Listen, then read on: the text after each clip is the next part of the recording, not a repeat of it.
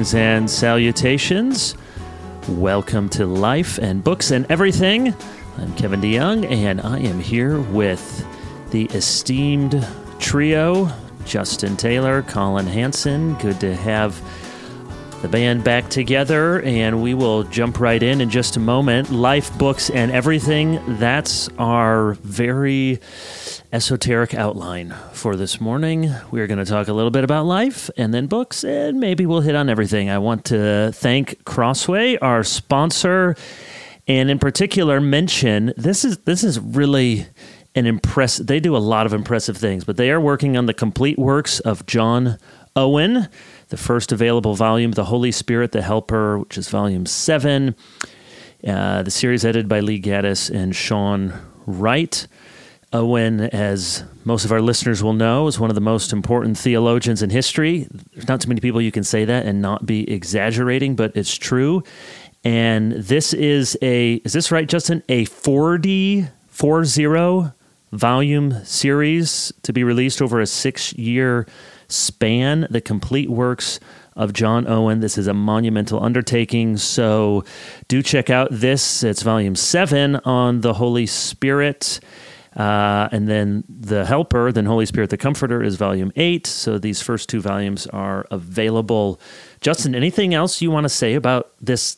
I mean, how long has Crossway been working on this? This sounds like a major undertaking. Yeah, I don't know exactly how long, but it feels like at least a decade of talking about it and working on it. You know, just getting the material and then it's fresh translations of all of the Latin as well. The 40th volume is actually just a volume of indexes of the entire 39 other volumes. So really excited about it, but it is a monumental undertaking with an international team. How many volumes were in the old Banner series?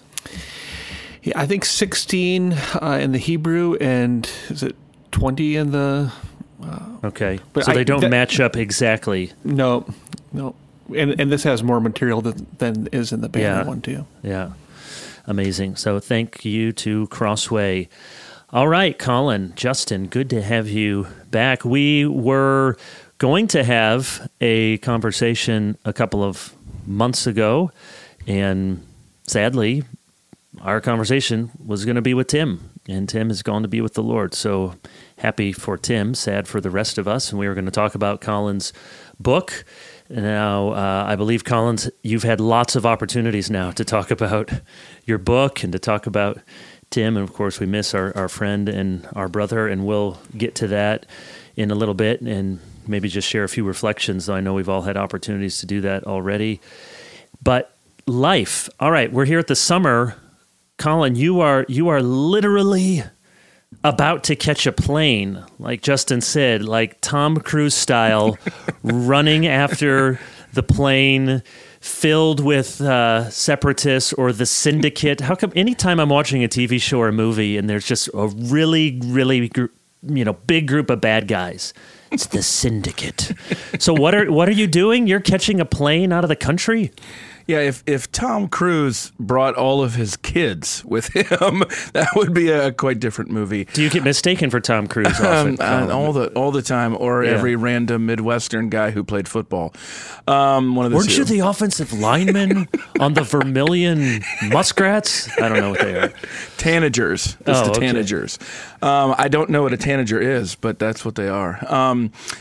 So we're actually headed to Tyndale House in Cambridge. I know a place that's near and dear to many, including Crossway. A lot of great partnerships over there. So at their kind invitation, I'll be renting out their Hawthorne house for a month with my family. And very eager to be able to be doing that. I'll just be working on various things, including just books for other podcasts and other things that I'm writing, and some different apologetic works on morality especially. So it should be a fun month. We'll have an event in the UK, or in London, I should say, as a tribute to Tim and as a remembrance of his ministry, and I'll talk a little bit about the book there. And it's their 20th wedding anniversary for Lauren and me, so we'll have a little bit of time to ourselves as well while we're over there. But it's going to be a fun time. And then I've got an 8-year-old son who absolutely loves history, loves World War II. So, yeah, surprise, surprise there. So we'll get over to Europe, Lord willing, and the continent and see some things. Yeah, England's it's not Europe anymore. Yeah, that's right. They're totally separate. Yeah. I better be clear. You got to cross that channel, and so we'll get a chance to see Bastogne and Normandy and toss in Paris there a little bit as well. So it's an epic and daunting trip, but we're looking forward to it. And I know you and your son love the Civil War, so you're going to go over there and they had their own Civil War, son, and see some Civil War sites. It's going to be very confused. There was a time when I was walking him around town, and I said, "This is just such the perfect day." And he looked at me and he said, "Dad, it's not the perfect day. The perfect day would be seeing a World War II battlefield and a Civil War battlefield in the same day." Now, he didn't clarify which Civil War. So that should be possible. Should be possible. I find that the English Civil War doesn't loom as large in the imagination as the American Civil War, which is understandable. It was longer ago, and their history is much, much, much, much longer. And I don't know. Have you reflected on that? Have you thought about in your reading why that Civil War doesn't mean nearly as much? The ramification. The English fought about everything forever. I think that's true. I think it's just a longer perspective, and I don't know the per capita deaths and things like that. I think the reason the American Civil War, exactly, looms so large is because it was the first truly modern war that presaged what we saw in things like World War I. So I think that in some ways would be a closer parallel than the English Civil War. It's just when you see one battle at the outset of the American Civil War having more casualties than every other American conflict combined to that point, I think that gives you a little of that perspective. Plus, I think it mostly lives. I think it also could be, Kevin, because of its regional. Yeah, right. I was going to say that it wasn't regional in the same way. Yeah, exactly. So it's a lot of the American South's identity that keeps that alive as well. So, yeah, but I'll be looking forward to that. I remember going over to a couple times I've been in Germany, and we don't talk a lot about the Wars of Religion or the 30 Years' War, and yet that one looms a lot larger than just about anything else in terms of people's remembrances of devastation. And that had a lot of similar consequences in terms of setting trajectories for what countries would turn out in what way and what religion. So in some ways that one stands out a little bit more. But for somebody who's, going all the way back to college studying European history, I've never been to the UK. This will be my first time. You've never been to the UK? I know. Don't mention the war. So first time, yeah. So yeah, wonderful. Justin, are you going to the Corn Palace or Omaha, or what's on your summer schedule? Yeah, true story. The only travel I've done so far this summer is to Sioux Falls. Did you walk a river trail? No, just went to a Wild West water park. Yes. So, not quite as exciting as tramping the old grounds of the Civil War in England. It's all in the eyes of the beholder, Justin. That's true. No, just some Midwestern travel of Minneapolis and Chicago. So no huge travel plans this summer, though. We'll maybe go down to Texas in July and see our oldest daughter, who's living in Austin. We'll meet her down there and get to see her. So that'd be great. Good. Is she keeping Austin weird? Yeah. Austin's keeping her weird.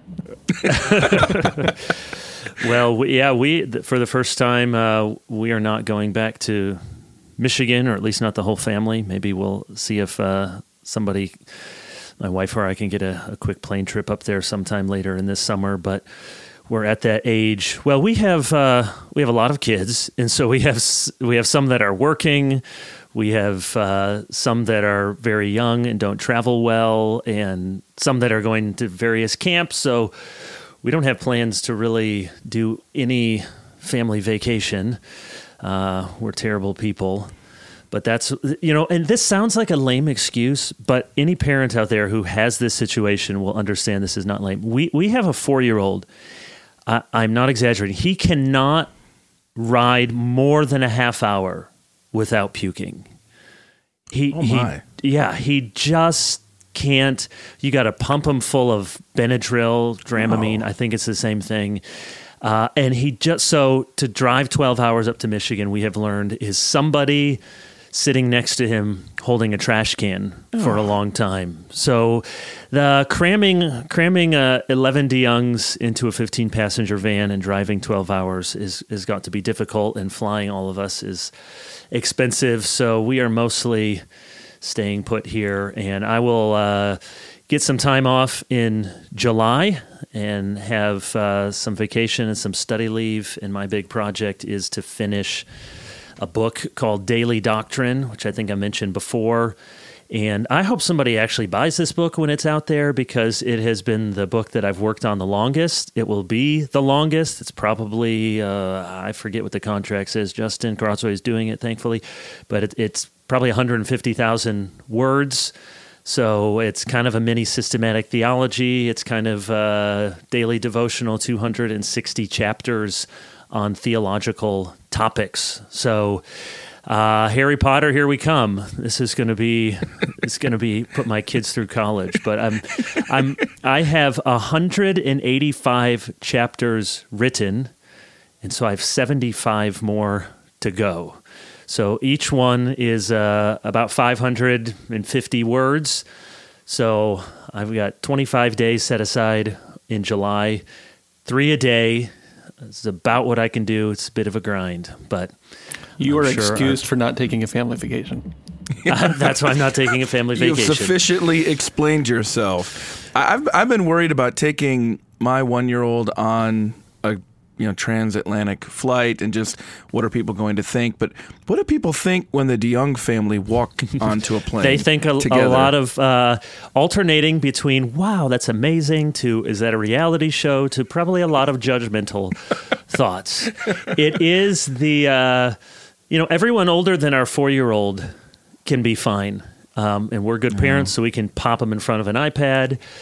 But the 2-year-old and the 4-year-old, so we flew to Michigan over Christmas, and even that, a 2-hour flight, and then waiting in line for, I think we had to get 2 rental cars or something. Yeah, it is. So going overseas with little kids, don't be afraid to drug them.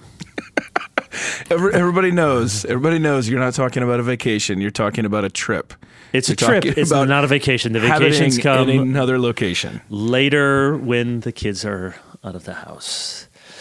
All right. So, Collin, you've, I know, had lots of opportunities since Tim's passing. I've seen you on lots of different media, secular media, Christian media, talking about Tim.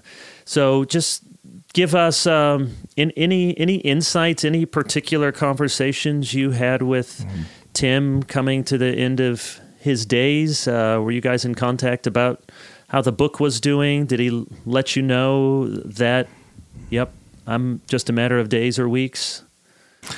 Oh, those are good questions, Kevin. We had an event for the Keller Center for Cultural Apologetics in New York, and so at the end of April. And we didn't plan that expecting that he could come.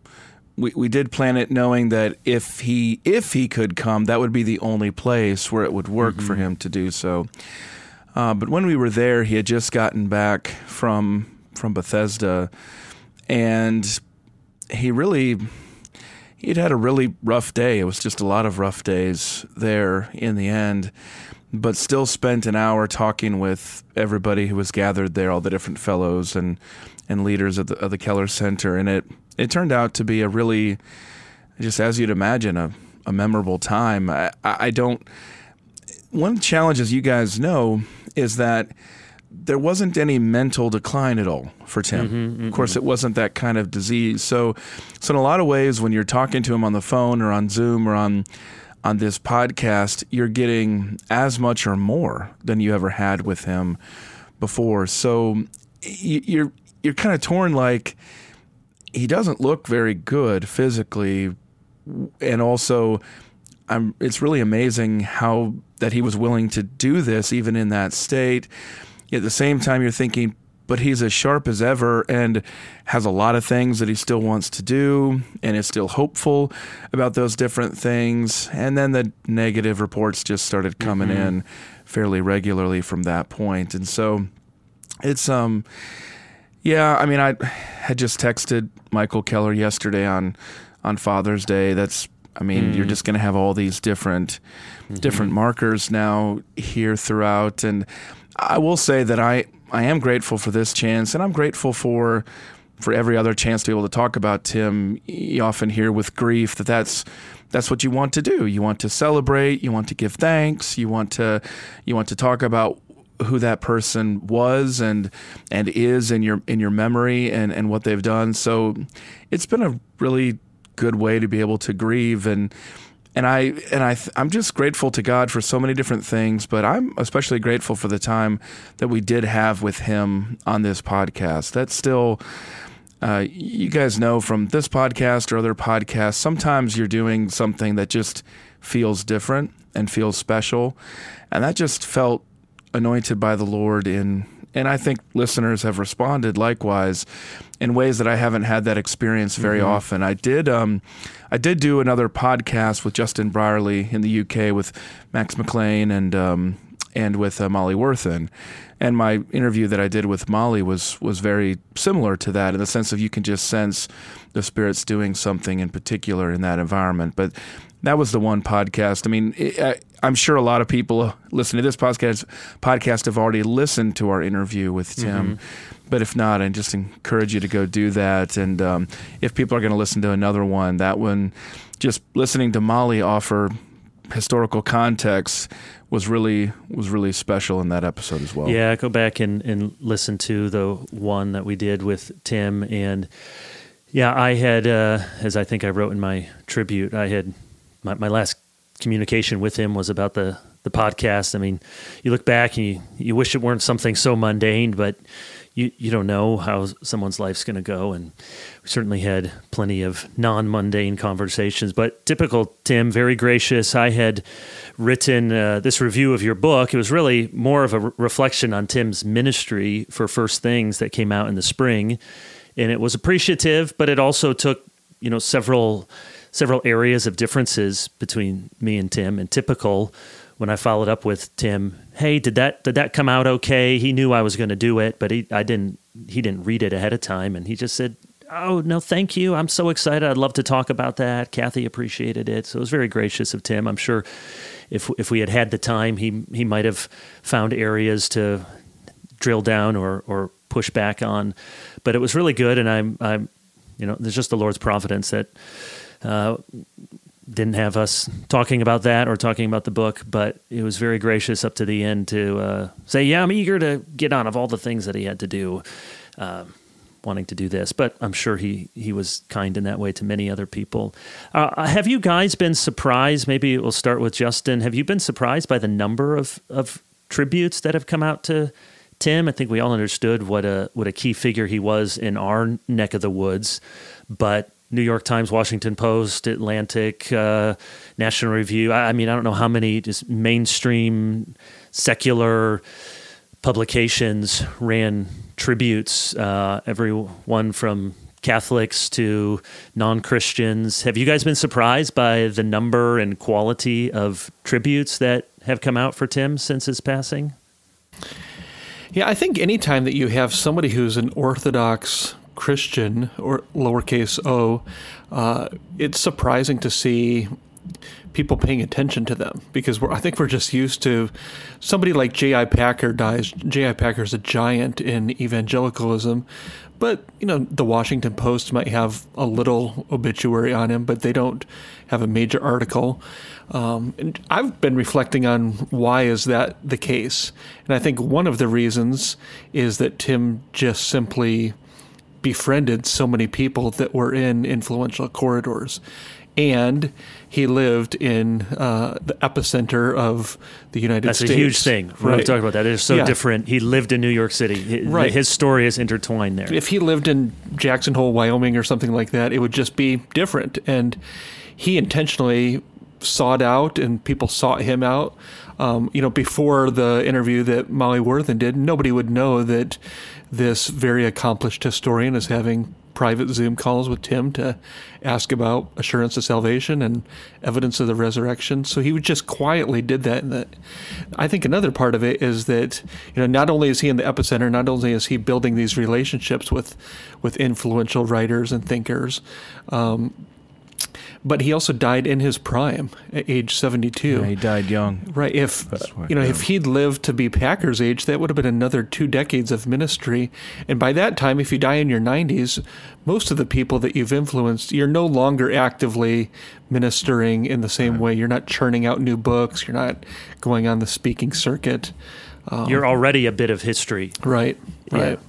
And I think there was something, too, about the fact that Tim privately reached out to so many people, not just at the kind of the highest levels, but, things came out that most of us wouldn't have known, that somebody wrote a blog post and Tim followed up and said, hey, want to chat? And they developed a relationship. And then Tim is also one of the few people that's actually been on social media. I mean, there are people like John Piper who are on social media, but they don't interact with anybody. Tim was very accessible for somebody being as famous and influential as he was. He would respond to people. And so I think that gave a large swath of people, even those who didn't know him personally, felt probably some form of connection to him.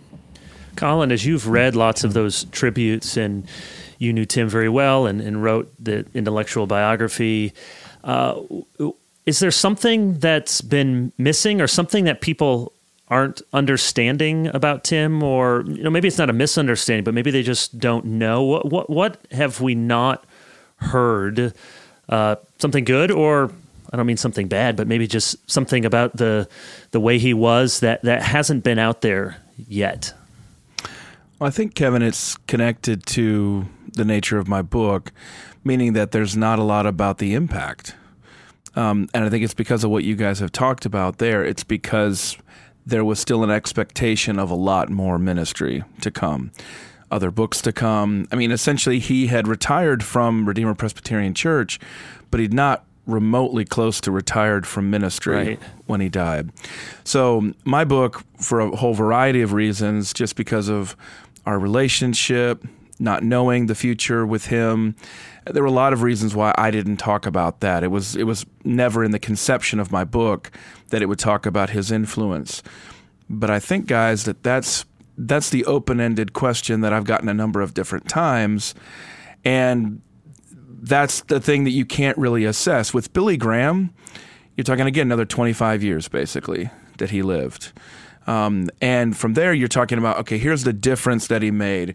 We can assess the influence of his ministry. We can look back on these things. You can do some of that with Tim, but so much of that is still really open. And it's also helped me to realize as well that it is appropriate for this particular podcast.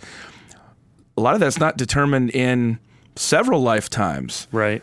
Historians will determine that. So one of the things that I've said is we can assume that Tim will be remembered probably pretty similarly to a John Stott or a J.I. Packer. I think that's fairly safe to assume. But Tim was also such an expansive thinker and doer, a practitioner and a theoretician, that it's possible he'll be remembered on a much grander scale. Not that that really matters to him, because he's seeing Jesus face to face, but it's just part of the work of history in subsequent generations to process, to do that work. And so that'll be interesting to see, how does that actually get remembered? We just don't have the context to be able to know. We don't know, is the Gospel Coalition going to disappear in 5 years? Is City to City going to take a radically different turn? Is something going to happen in New York City that would snuff out aspects of Redeemer Presbyterian Church? I don't know, but those are the kinds of things that dictate so much of that legacy. So bottom line, I think, Kevin, the answer to your question is simply the legacy. Normally when we're talking about obituaries, we're talking about legacy. When it's interesting, as we've seen here, most of the tributes, instead of talking legacy, have talked about relationships. Mm-hmm.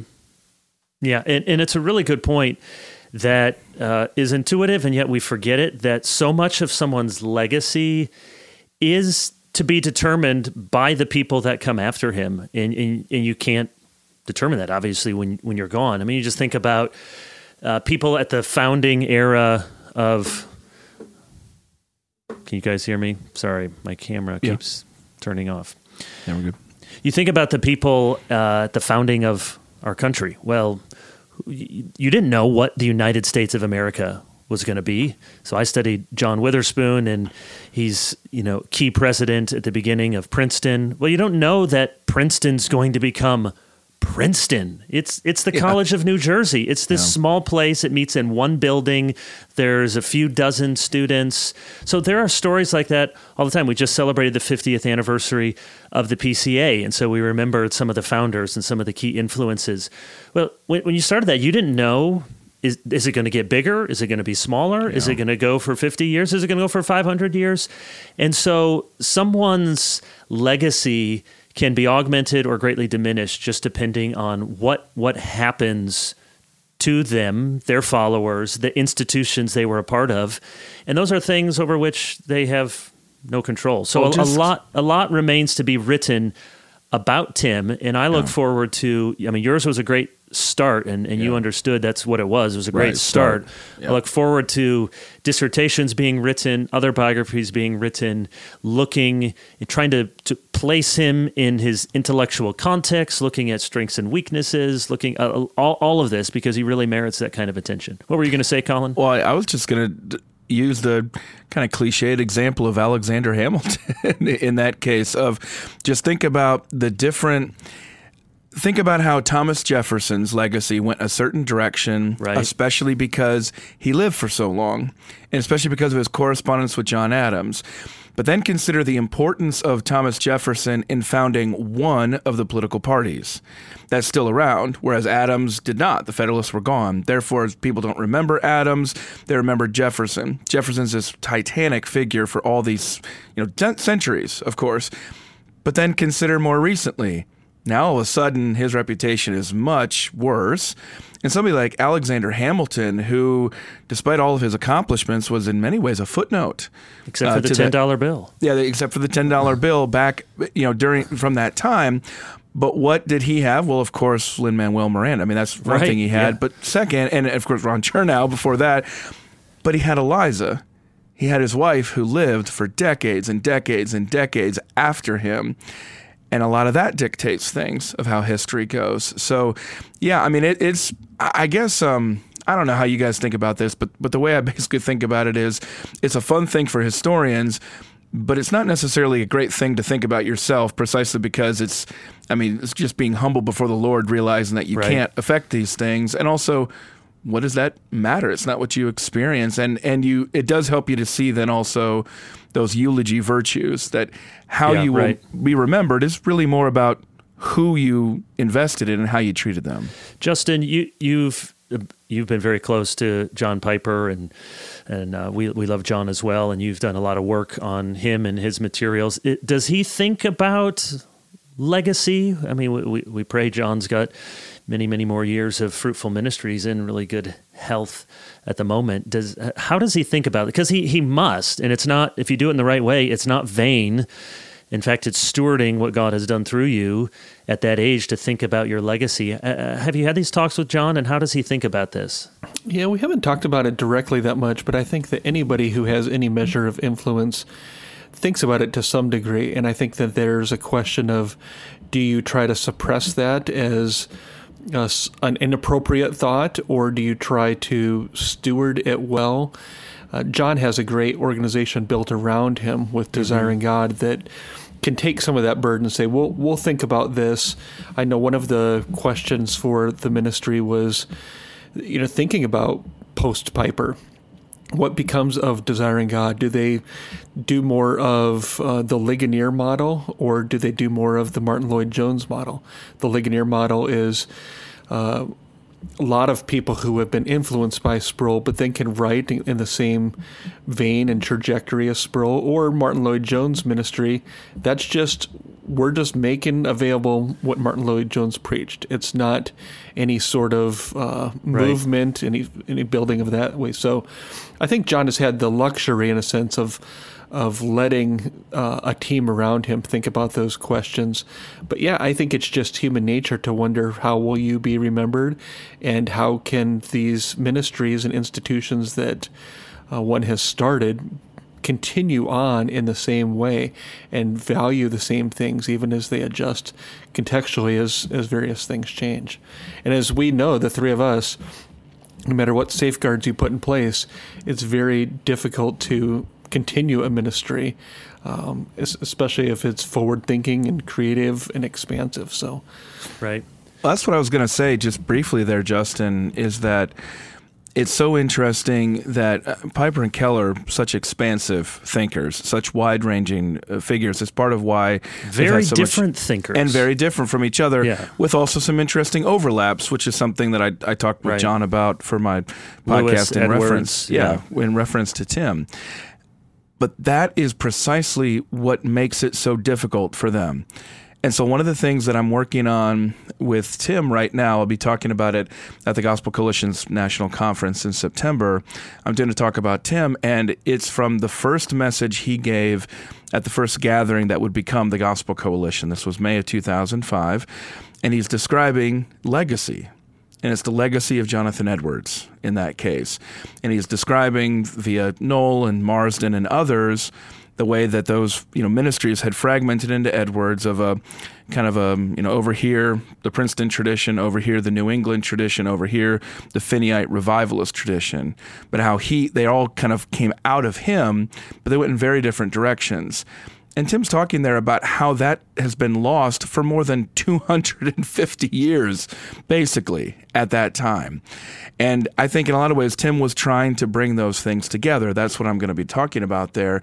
But just shows you that's hard to hold together when you're doing that much. And it's no surprise that when legacy comes into play, your successors might be good at one of them or two of those things, but they really can't hold all of them. And sometimes things get out of whack and you take different trajectories. That's a real danger. And to remember that Tim was preeminently, for most of his life, a pastor. Right.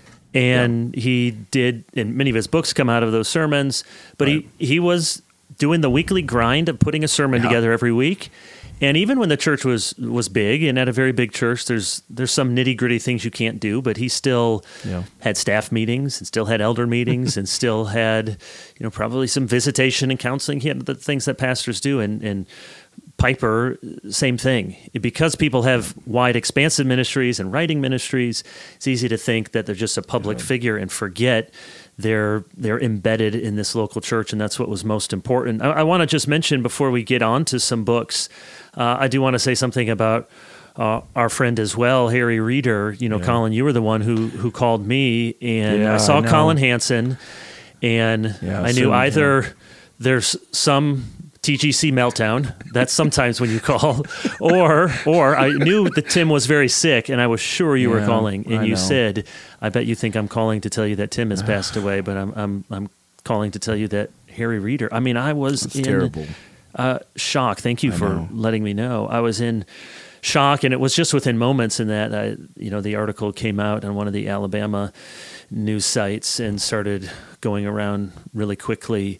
And it seems from talking to the family very likely that he didn't pass away because of the car accident, but by a heart attack or some heart episode, and had been having some signs of that and fatigue and other things over weeks and months leading up to that. And there's some comfort perhaps to think of it in that way.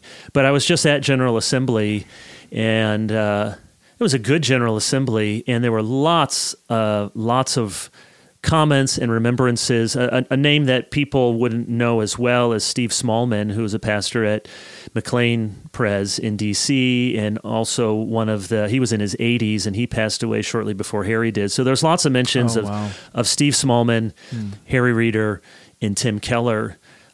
These three men in their 70s and 80s who all passed away within days of each other, and Tim and Harry within 24 hours of each other.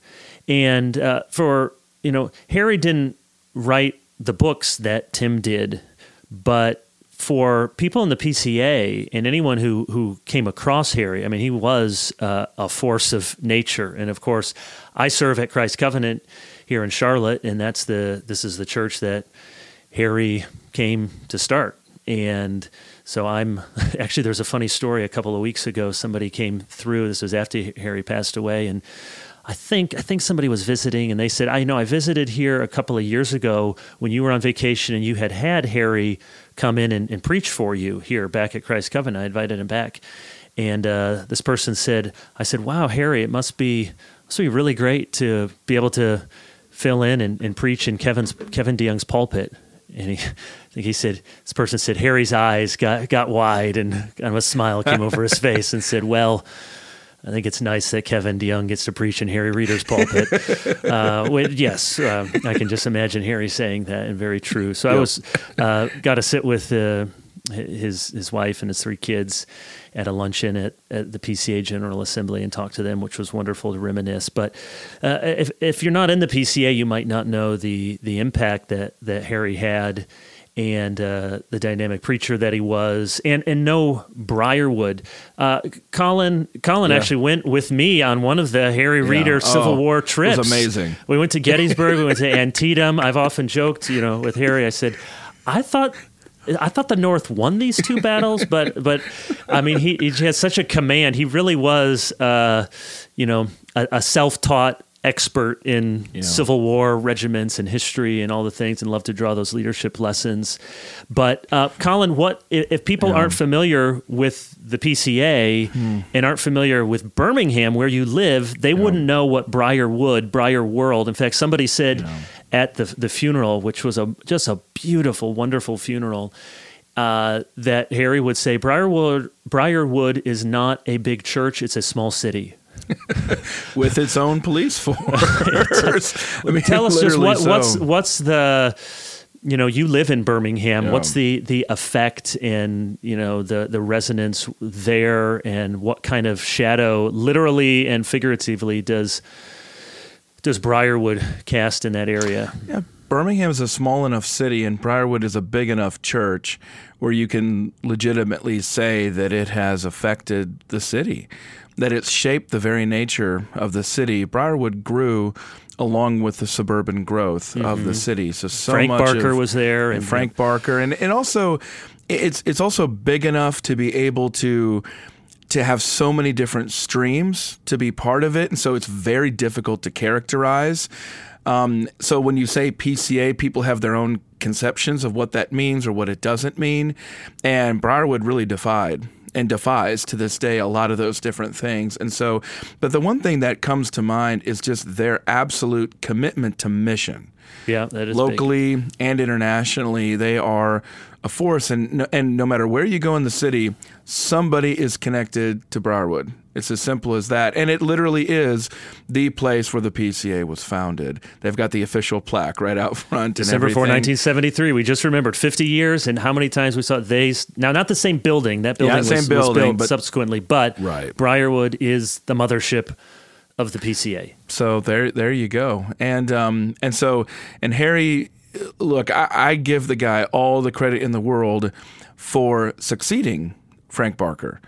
I mean, Frank's and he lived for almost all of Harry's tenure. A living legend, at Briarwood as well. So, one other thing that Kevin and I was thinking about, I don't know if Kennedy Smart's name came up at all at General Assembly, but it's fascinating. He's the person who brought Tim down to West Hopewell and outlived Tim, still alive. Still with us, which is amazing to think about. But that was Tim and Harry, as you know, obviously Kevin didn't always agree on things, whether at the Gospel Coalition or more broadly in the PCA, and just losing both of them at the same time was tragic and symbolic of all the work that they also did to put the denomination on a strong trajectory, even as they kind of worked through some of their differences there. So, people outside the PCA might not know. The 5 biggest churches in the PCA, you would have Redeemer and you would have Briarwood there among those very biggest and most influential. So it really is a loss. Justin, anything to add before I switch us over to talk about some books? Nope, go for it. All right, books. So it has been a while since we talked about books. I'm going to give you some, let's go around the horn twice here. We'll try to be brief. Some books that you've completed And then we'll go around a second time, some books that you're hoping to read over the summer. So I'm going to give you quantity. I'm not going to say a lot about these, but when I finish a book, I just write it down in this nice little book, moleskin here. And I read books in different ways. So sometimes it's more of a skim, sometimes it's close read. But let me just give you some books I've finished recently that I enjoyed. There's a whole bunch of them. Let's see here. Oh, this might be a fun summer read for someone. It's got a great title. Have you read this, Collin? It's by Susan Wells, An Assassin in Utopia, the true story of a 19th century sex cult and a president's murder. I have not, but I'm intrigued. It's intrigued. It's about the assassination of Garfield. Yeah, sure, okay. And so it's not a long book. It's well written. It kind of weaves several different stories at once, and it's got that great title and talks a lot about these weird utopian Oneida community in upstate New York. So that was Matthew Roberts, Pride, Identity, and the Worship of Self. Matthew is IPC, a Presbyterian pastor in the UK, and that's a good book about this issue of identity, published by Christian Focus, came out this year. What else did I just finish? Some people may be interested in this.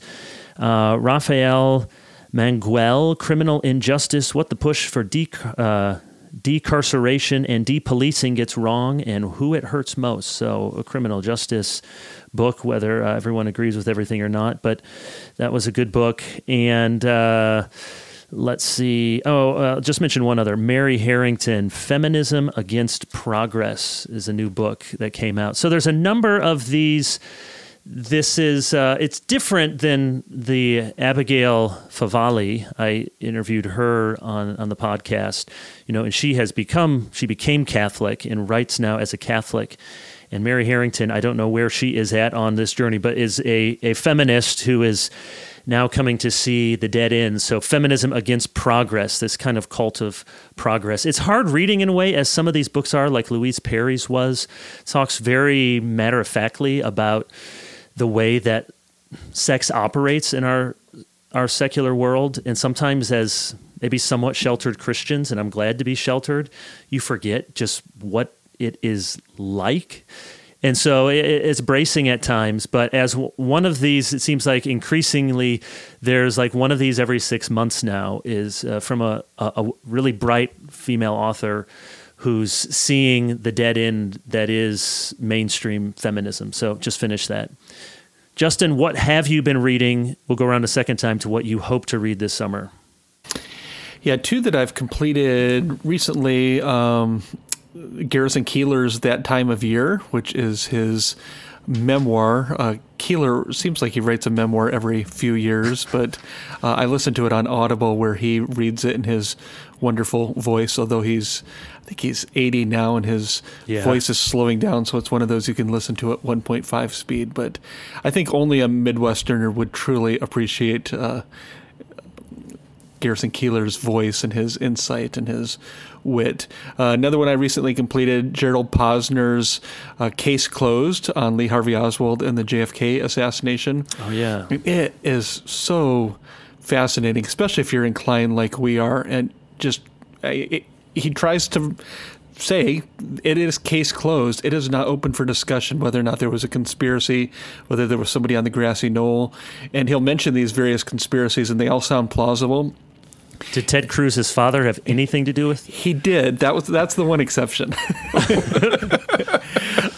He'll just have these very matter-of-fact footnotes about, this person. You think, wow, that really does sound intriguing. And they'll mention this person actually spent like 17 years in a mental hospital and was arrested for perjury several times. So it's a great historical investigation. So the conspiracies, he has convinced you none of the conspiracies hold any water? None at all. Yeah, it was a very, very good book. I've never read anything quite like that that's just so definitive, and came out in 93, I think, and I hadn't heard about it before. So that I've got several that I'm reading.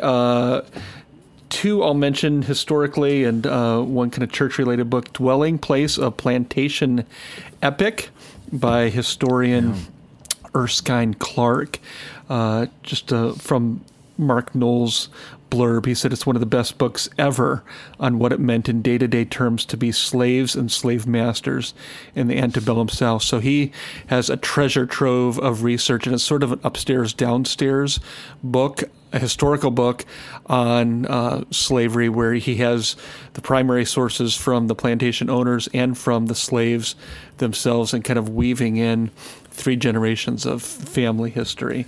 And I just got it too, so I'm going to let you get a head start and try to catch up. It's a big book, but Justin, you will pass me. No, but it's a narrative. I mean, it's written as a story, but it's not.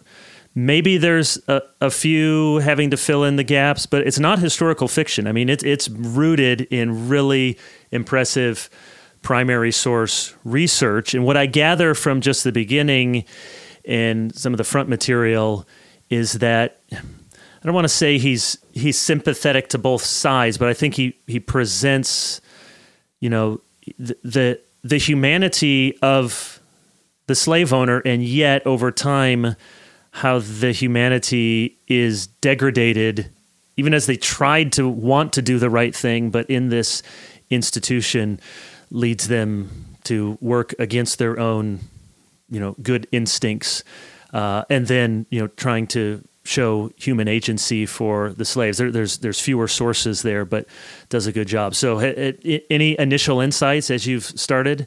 No, just a few chapters into it, but I think that he seems to be doing the sort of thing that I really appreciate, and I think you guys do too, of sticking with just the facts of history, but also writing with the flair or the eloquence or the instincts of a novelist, of wanting to paint a picture and not just do facts and date, that kind of history writing, which is so boring and has turned off so many people to history. He's kind of combined the two into an epic tale, which you can only do.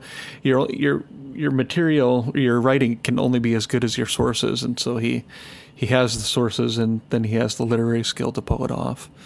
Another book, more recent, Timothy Egan's A Fever in the Heartland, The Ku Klux Klan's Plot to Take Over America and the Woman Who Stopped Them.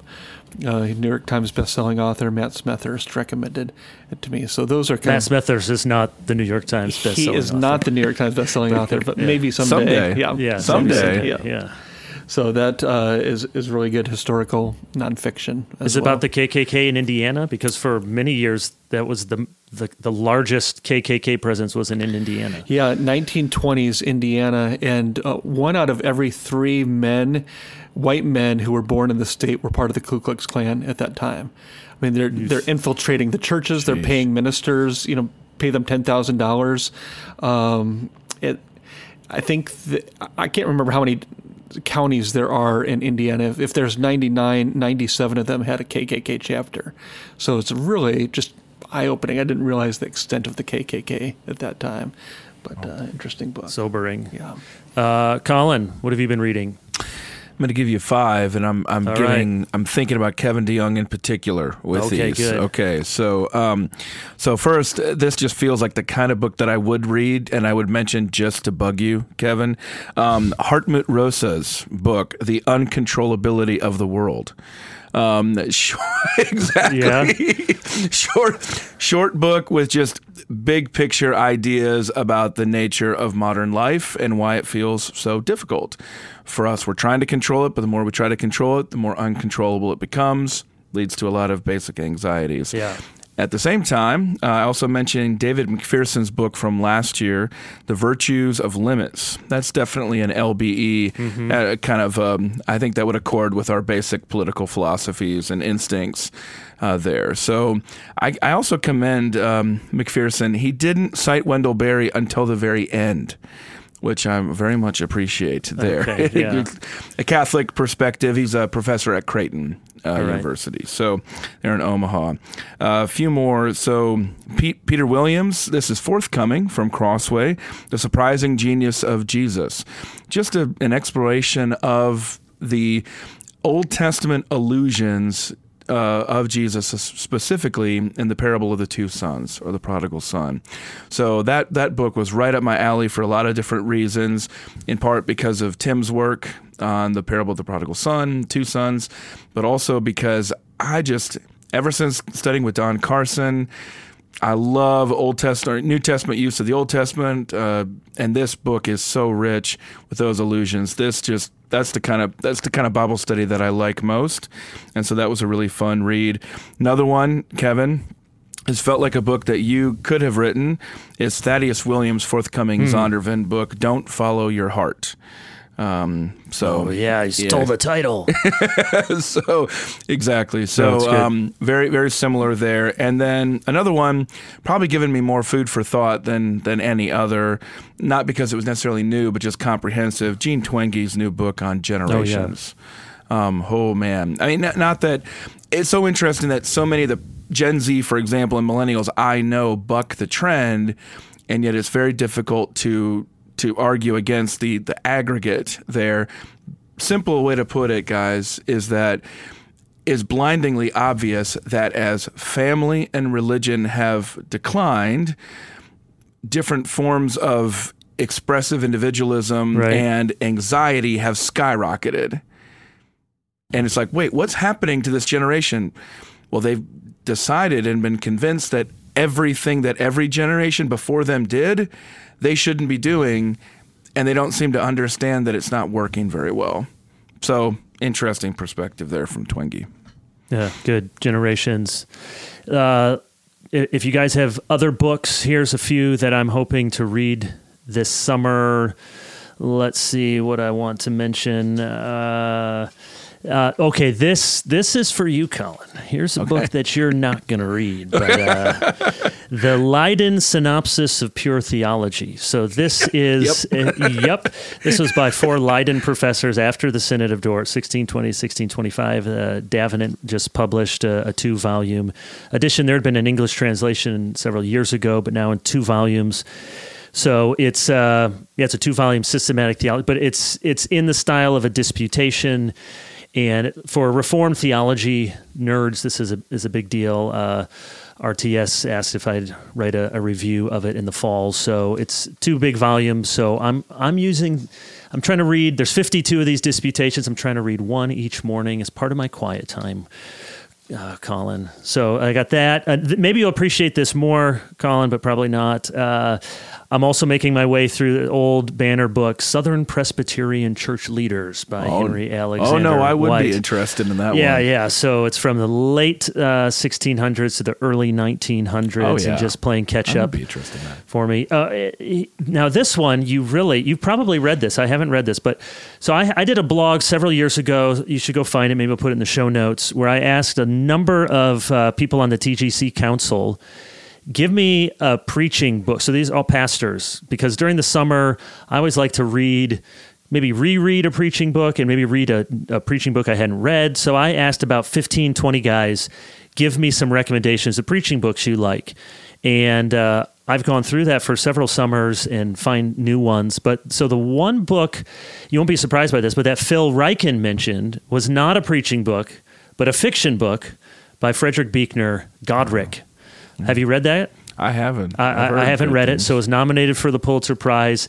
It's based on he was a real live 12th century holy man in England, but it's written I just started. It's written very sort of poetically, and we'll see if I make it through, Phil, your artsy recommendations. But doing that, and 2 other ones, Separating Church and State by Stephen Green. Is a new book that came out talking about the history of church and state in America. And then a big biography about halfway through, Scott Berg's biography of Woodrow Wilson, not my favorite president, but Terry Johnson, who's the pastor at Historic Independent Pres in Savannah, recommended it to me several months ago. And we're tracking, we're about moving at the same pace. We're about halfway through. We're into World War I, and we both agree that it's well done, but it's pretty hagiographical. You think only Christians write hagiography? This makes Wilson like he wasn't really racist. He really didn't do it. He was right about almost everything. for Presbyterians, the front part of his life, you're like, wow, this guy was one of us. He was deep. His dad was a Presbyterian pastor and professor, and so that was really fascinating. And then Princeton, of course, he's Princeton president. And the longer he lives, the less I like him. But I'm halfway through. It's a big book. I think I should finish. Justin, anything else? Yeah, at our church, as an elder, I'm over now the children's ministry, which is not my forte necessarily, though we have 5 kids, but I've got 2 books I'm going to try to read this summer. One is Deepak Reju's book, Reju, published by New Growth Press, called On Guard, Preventing and Responding to Child Abuse at Church. So trying to kind of rework our documents, and a few things are more important for children's ministry than making sure that we're protecting our little ones. And then the TGC Crossway book by Jared Kennedy, Keeping Your Children's Ministry on Mission, Practical Strategies for Discipling the Next Generation. So I'm going to try to be thinking about children's ministry in the next month or 2. Good. Also, Did you get all your books? Oh, go ahead. I've also on the nightstand have Matthew Barrett's new book, The Reformation as Renewal. I was going to mention that too. Retrieving the One Holy Catholic and Apostolic Church, which is a great doorstopper, and also just chock full of an incredible amount of research. I mean, the sort of That's thing. An impressive achievement, 900 pages. It is, and Matthew's probably about our age. It seems like the sort of book. A little younger. Yeah. It seems like the sort of book you would write at the tail end of your career. I mean, the footnotes themselves, you guys know, doing academic research, some of those meaty footnotes could take an entire day to write, much less to read and process all that material. So kudos to Zondervan and Matthew for that achievement. Yeah, it is impressive. Did you get your books out in that you wanted to mention? Anything else, Collin? Yeah, a few. I do read books that are not from Crossway, but I do love to read books from Crossway. Andrew Wilson's 1776. Well, actually, what is it? Remaking the World? Is that the title? So I've already read through an earlier draft, but that's one of the main things. I mean, boy, Justin, if endorsements are indicative of anything, it's going to be quite a book. So love Andrew's work and very interested in that one. I've also got on my list Samuel James' Digital Liturgies, as well as Matt Martin's Reforming Criminal Justice there. Benjamin Watson's got a new book coming out, The New Fight for Life. Interested in that one. And then the other one that I'm looking forward to this summer, Tara Burton's new book, Self-Made. So, yeah, should be a good summer. Lots of good reading. All right, life and books and everything. We've run out of time for the everything. I'm going to ask you an impossibly difficult question, but you're going to just give me a one-sentence answer. We are more than halfway through what has unfortunately been dubbed as Pride Month. Trying to be Robbie George and others are trying to redub it Fidelity Month. I think of it mainly as Birthday Month. My birthday. I have 2 other kids. We got birthdays on June 18, June 21, June 23. Birthday month. So we've seen already, and it seems to increase each year, both the obnoxious pagan displays of pride, to the point of flying the transgender LGBTQ plus flag in between the American flag at the White House, but then also boycotts and increasingly people who say enough is enough. So here's my impossible question. Have we reached peak pride? Are we going to look back, say, you know what, this was at the crest of the madness, and though we're not going to be, turn back the clock 100 years or 200 years, we are going to say this was a unique season of madness, and we've pulled back from some of the insanity and some of the soft totalitarianism, or no, although there are people who are standing against it, all of the forces of media, education, institution, and increasingly politics, and often in both parties, are on one side. And so, nope, we're not anywhere near peak pride. What say you, Collin? Peak pride, yay or nay?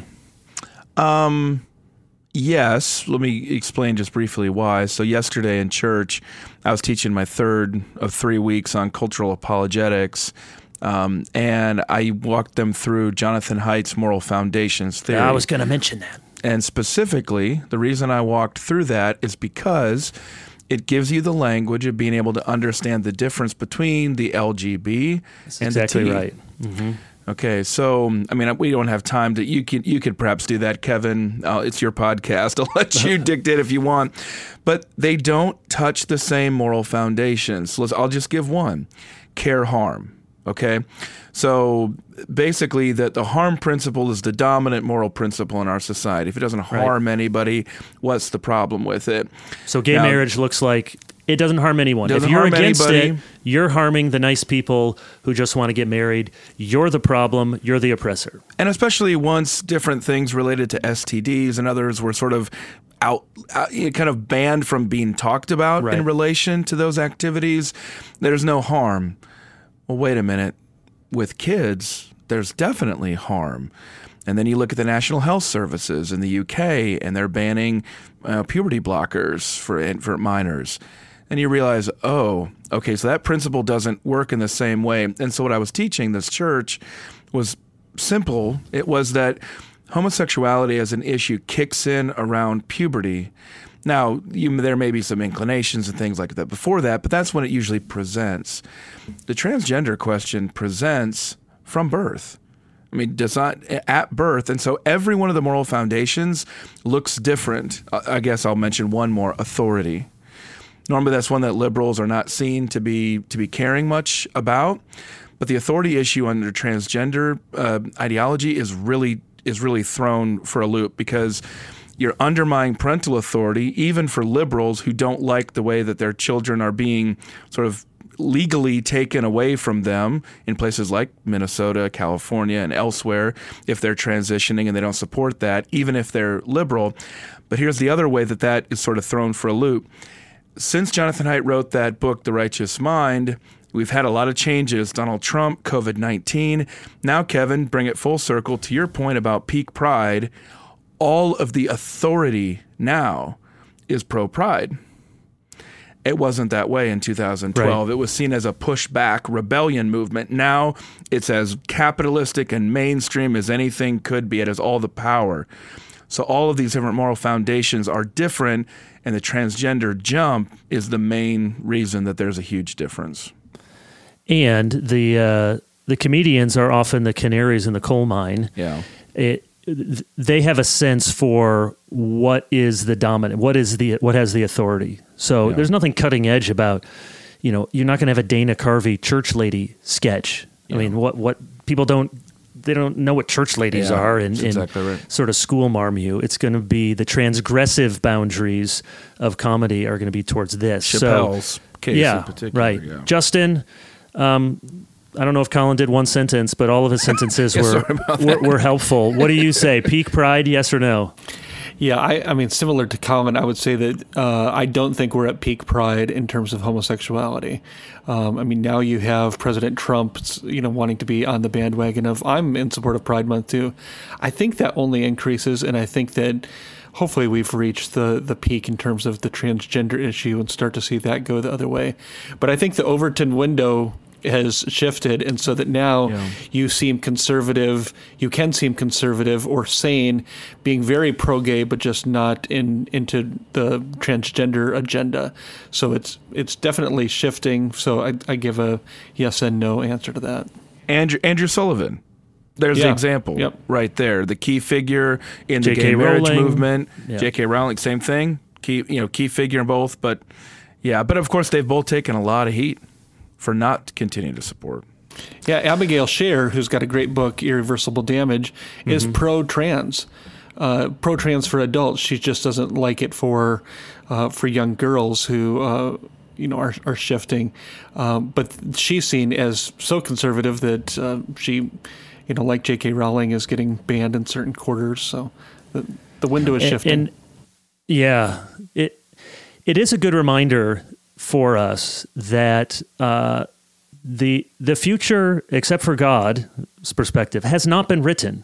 And it's easy to think that it's just obviously going one way, but it's not. We don't know what it is, and lots of things can happen. I remember hearing somebody ask Keller about, are you pessimistic about the future of the church in America? And typical Tim, he was sort of, well, here's all the reasons why. But he ended with some optimism. And one of the points he made is, you don't know, but that this next generation rebels against all of this stuff.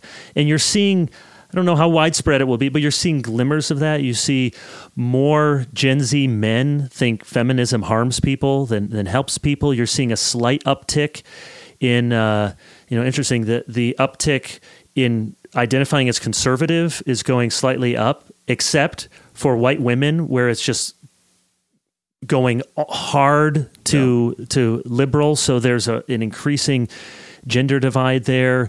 And wasn't it for the first time in decades, the percentage of Americans supporting gay marriage slightly ticked down? I mean, not enough that that's going to probably change culturally, but with the T, I think some people are saying, hey, we did not sign. And you know what? If I'm going to be culturally transgressive, no pun intended, by not going with the T, then I might as well do this as well. But overall, I share the same basic pessimism, but perhaps this particular madness has reached a peak, and I can assure you I will never drink Bud Light again.